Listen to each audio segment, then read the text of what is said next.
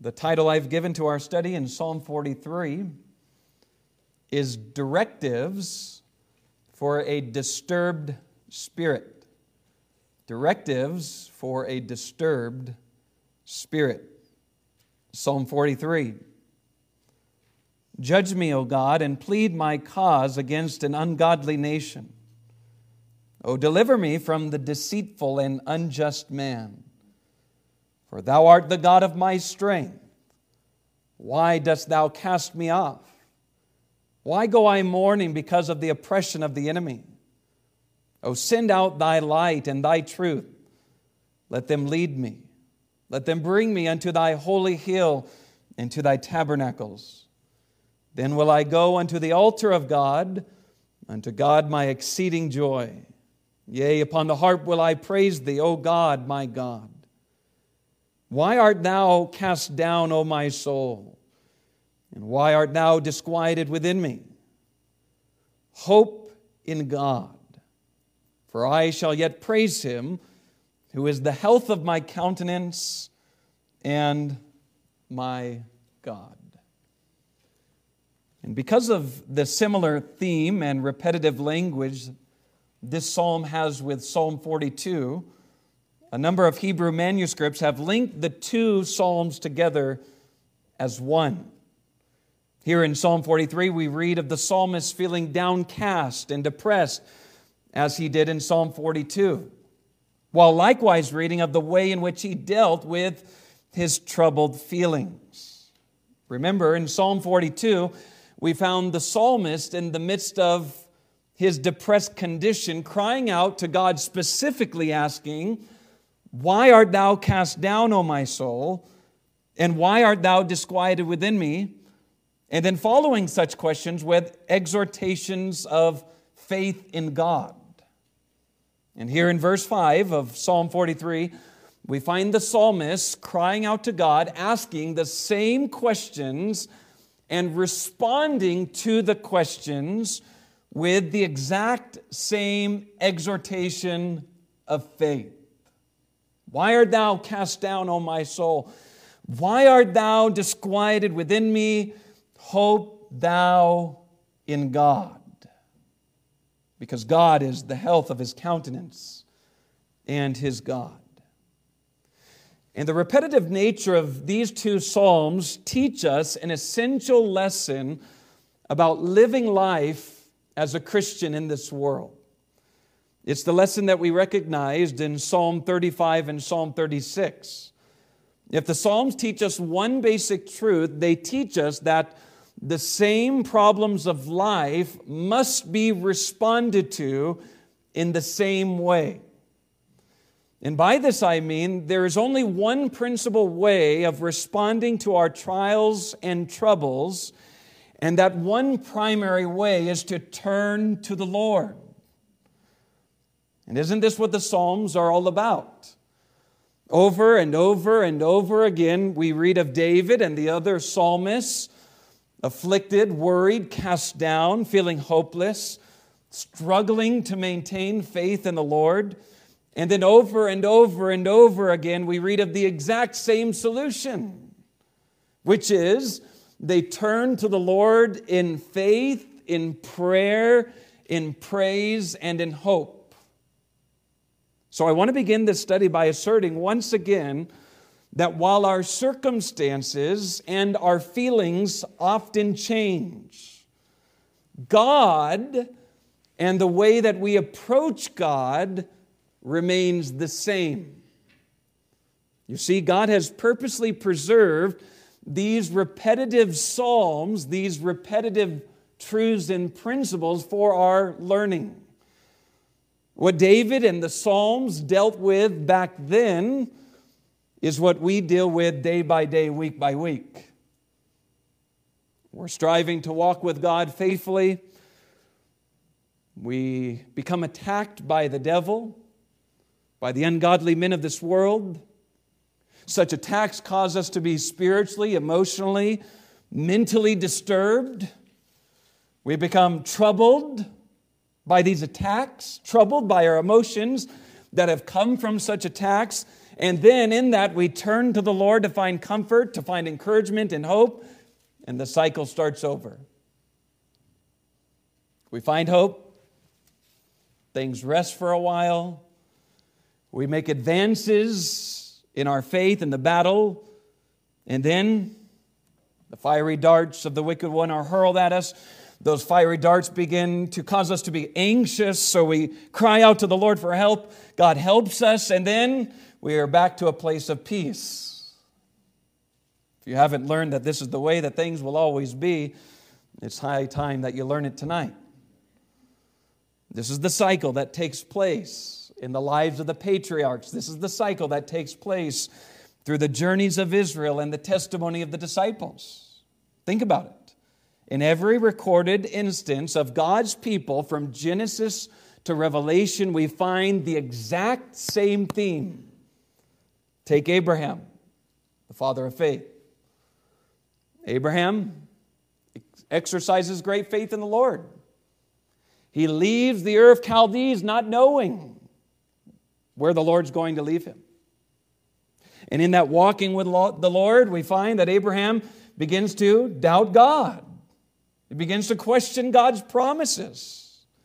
And then in that doubt, Abraham then again trusts the Lord. And then trusting the Lord, Abraham then begins to fear men over God. And then Abraham trusts God again. It's the cycle. It's the up and down. Think of Israel. Israel's in bondage. Exodus chapter 1. In bondage, they're disturbed. What do? They cry out to God. God delivers them. Israel rejoices when God brings salvation. In the wilderness, after the rejoicing, what happens? They murmur. God provides for them. Israel's enemies come at them. They fear. They're troubled. They become depressed. God brings victory. After victory, Israel strays. Israel returns. God blesses, and so forth. Up and down and up and down and up and down. And this is what we find in the apostles. The apostles leave everything to follow Christ. And then they become agitated with others who will not receive Christ. They want to call down fire from heaven. They're rebuked. And then they walk with Christ again in close fellowship. And in that walking with Christ, Jesus begins teaching them of things that will happen in Jerusalem regarding His death. So what happens? Their hearts become troubled. And then Jesus has to tell them, let not your heart be troubled. And so they're doing their best to maintain peace in the Lord. They pledge to be faithful even unto their death. Christ is taken from them, and then they're back down feeling troubled. This is the fight. This is the battle. If you're a true believer in Christ, this is how things will always be. So embrace it and keep fighting. And that's exactly what the psalmist here in Psalm 43 is doing. In the midst of his discouragement, he is striving to seek after God. In the midst of being disturbed in his spirit, he's doing all that he can to delight in the one that his soul loves. Now, looking at the psalm in detail, I want you to notice first his agitated spirit, and second, his response toward his agitated spirit. Is your spirit ever agitated? By what you see? By what others do to you for being a Christian? If you're taking notes, point number 1, notice the psalmist's agitated spirit. In verse 2, we find that he feels cast off from God. Likewise, in verse 2, we find that he is in great grief and sadness. In verse 5, we see that he feels cast down, he feels depressed. The word is disquieted, meaning he's restless, turbulent. Think of an airplane in the midst of a storm, dealing with what we call turbulence. One moment you're flying through the sky smoothly, and the next moment the plane begins to be a little bumpy and shaking, sometimes in turbulence. It is a little up and down, and in that down momentum, your stomach is just sinking. This is how the psalmist feels. He's mentally, emotionally, spiritually disturbed. His soul is agitated. And his soul is agitated because he's being persecuted and oppressed by ungodly and dishonest men. Do you see that? His agitation is caused by others, and specifically those who do not know God, those who hate God, those who are the enemies of God. And you'll notice also that his agitation that is caused by unjust men has caused him to be agitated with his God. The fact that he feels cut off from God, the fact that he's asking why he's feeling so downcast and depressed, demonstrates that he is trying to reason out in his mind why God would bring such things into his life. Can we relate to this? Trouble comes our way, and the first thing we do is ask that three-letter question, why? Why me? Why now? Why in this way? What did I do to deserve this? And sometimes we ask ourselves why we are feeling so down if we truly know that God is with us. Why? Why, God? Why?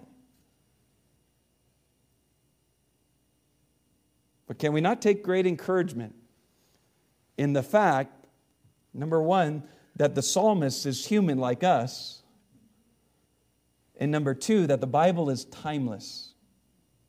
There's nothing new under the sun. That which has been is here today. So here's point number one, the agitated spirit of the psalmist. And then notice second, the psalmist's response.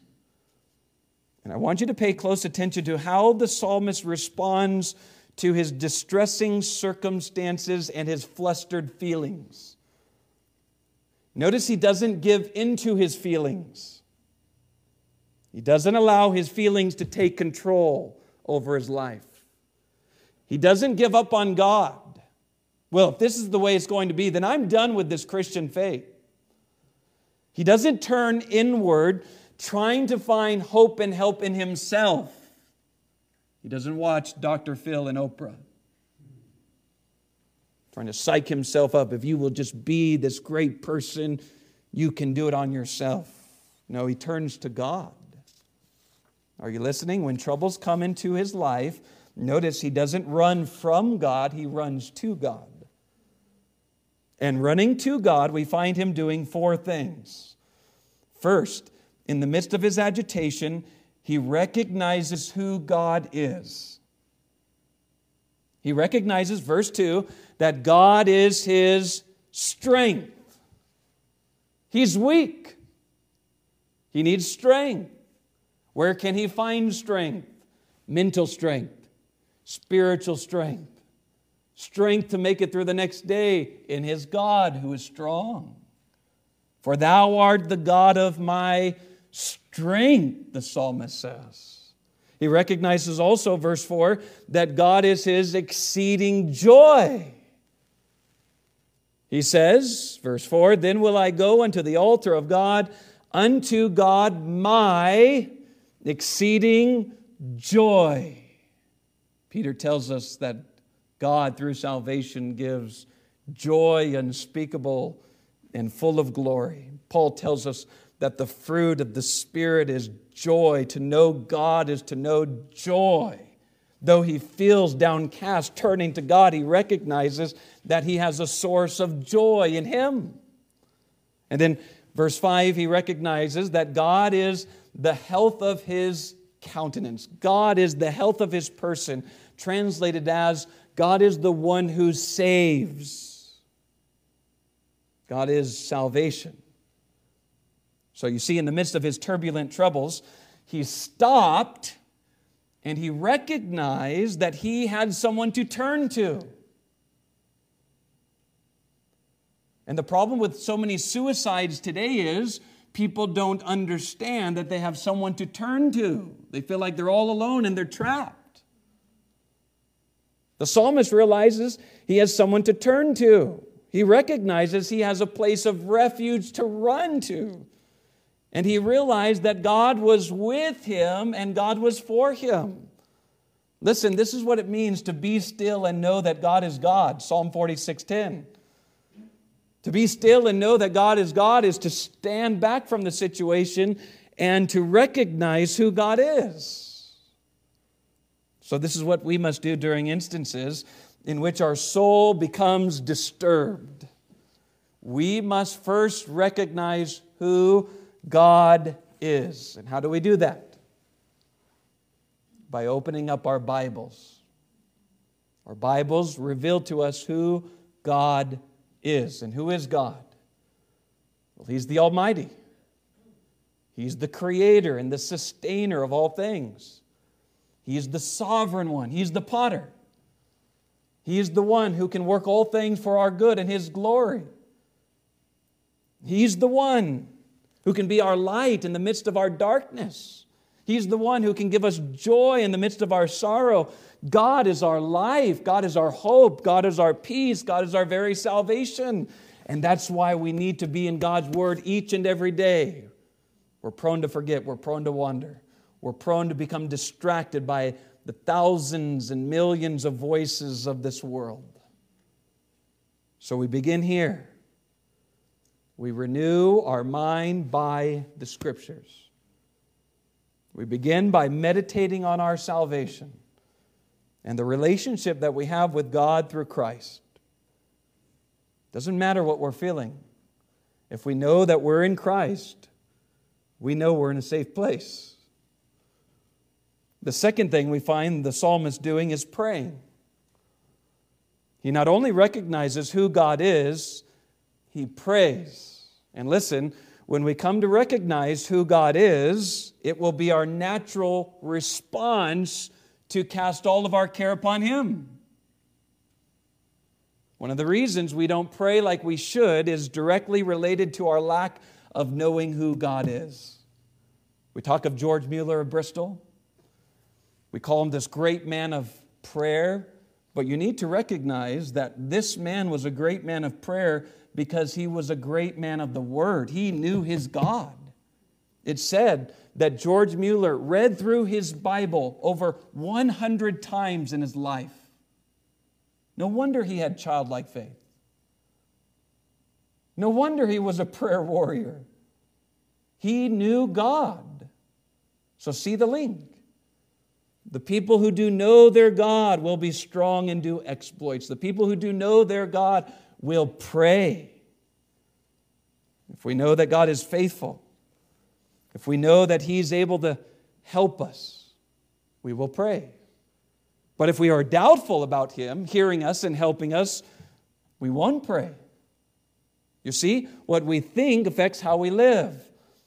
Our orthodoxy affects our orthopraxy. Our belief touches our behavior.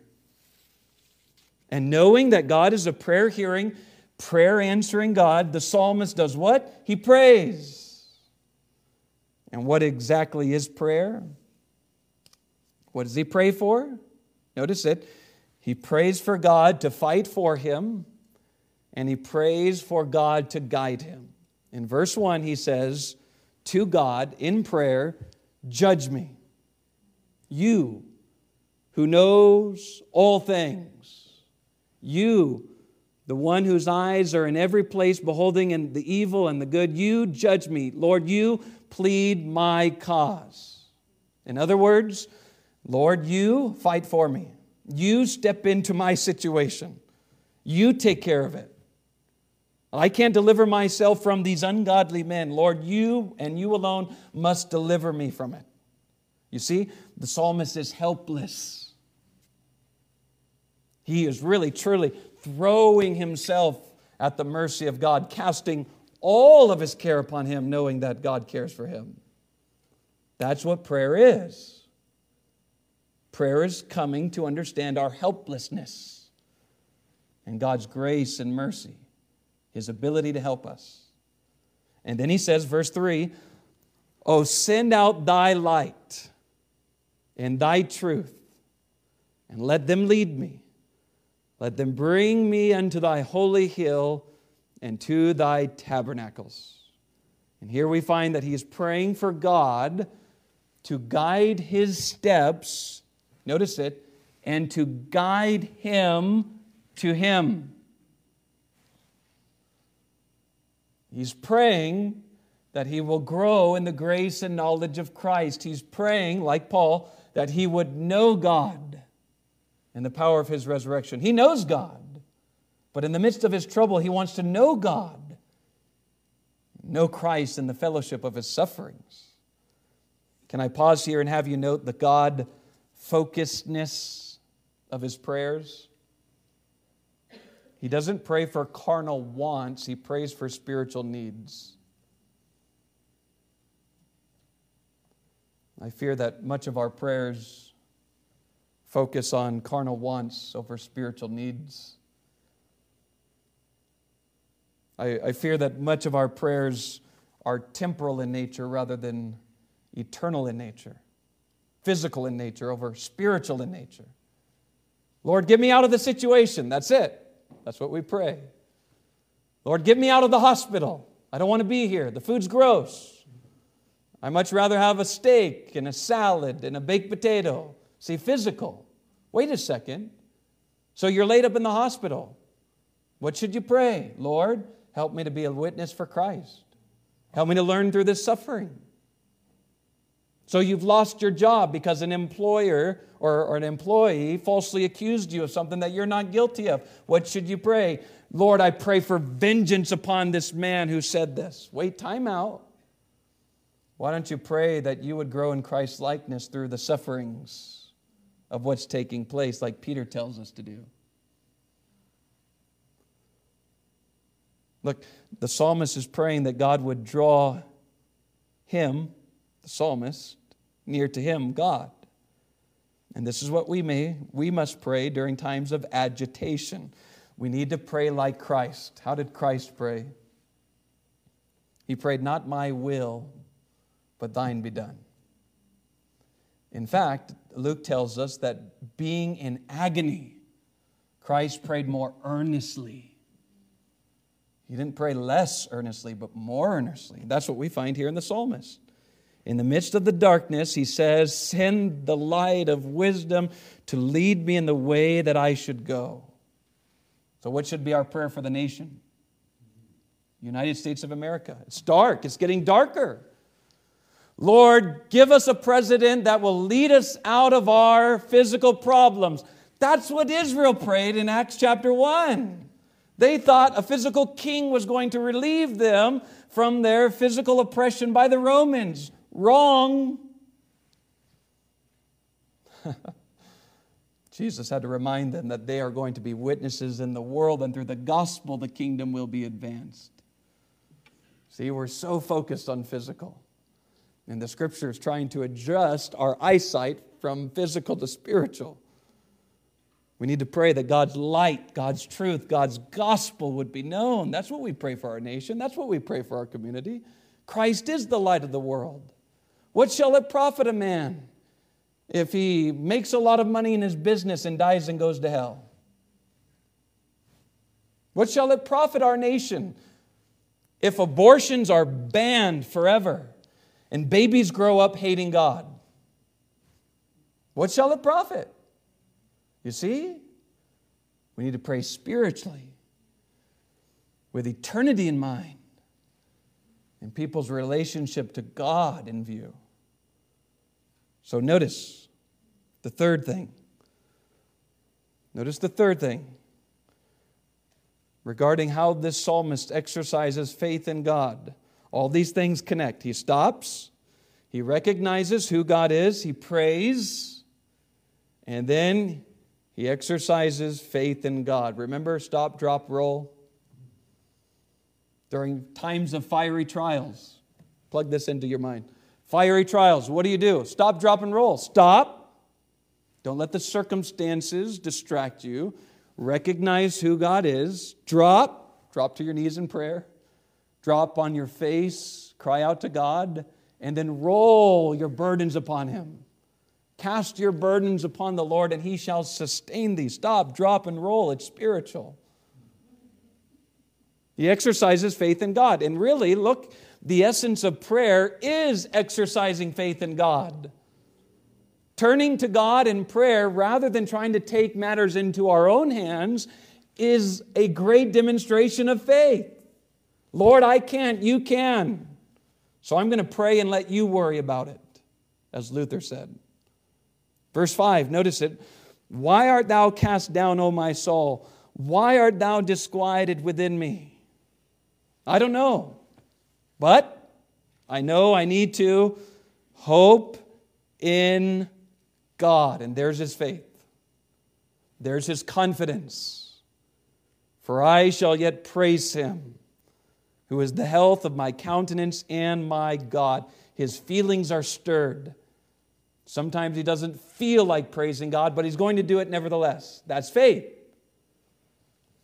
I don't feel like reading my Bible, but I know I need it, so you do it. That's faith. I don't feel like going to church, but you go anyways because you need it.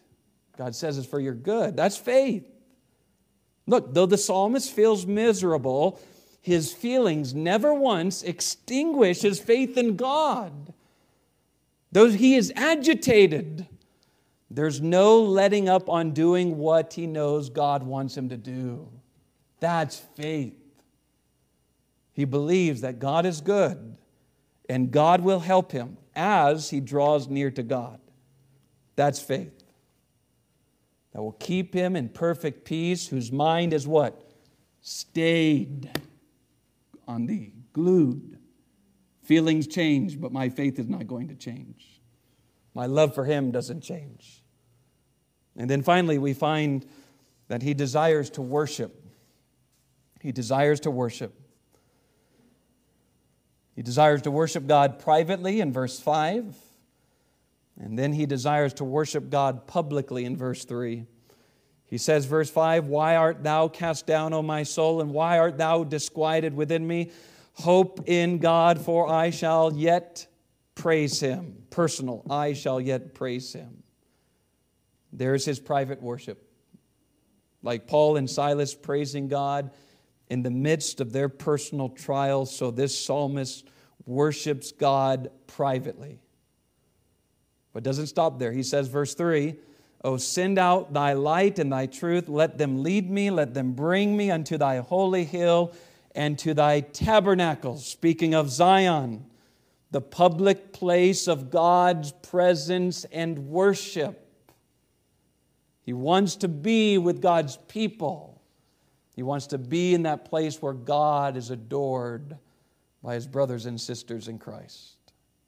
So during times of agitation, we need to turn to God's Word in private.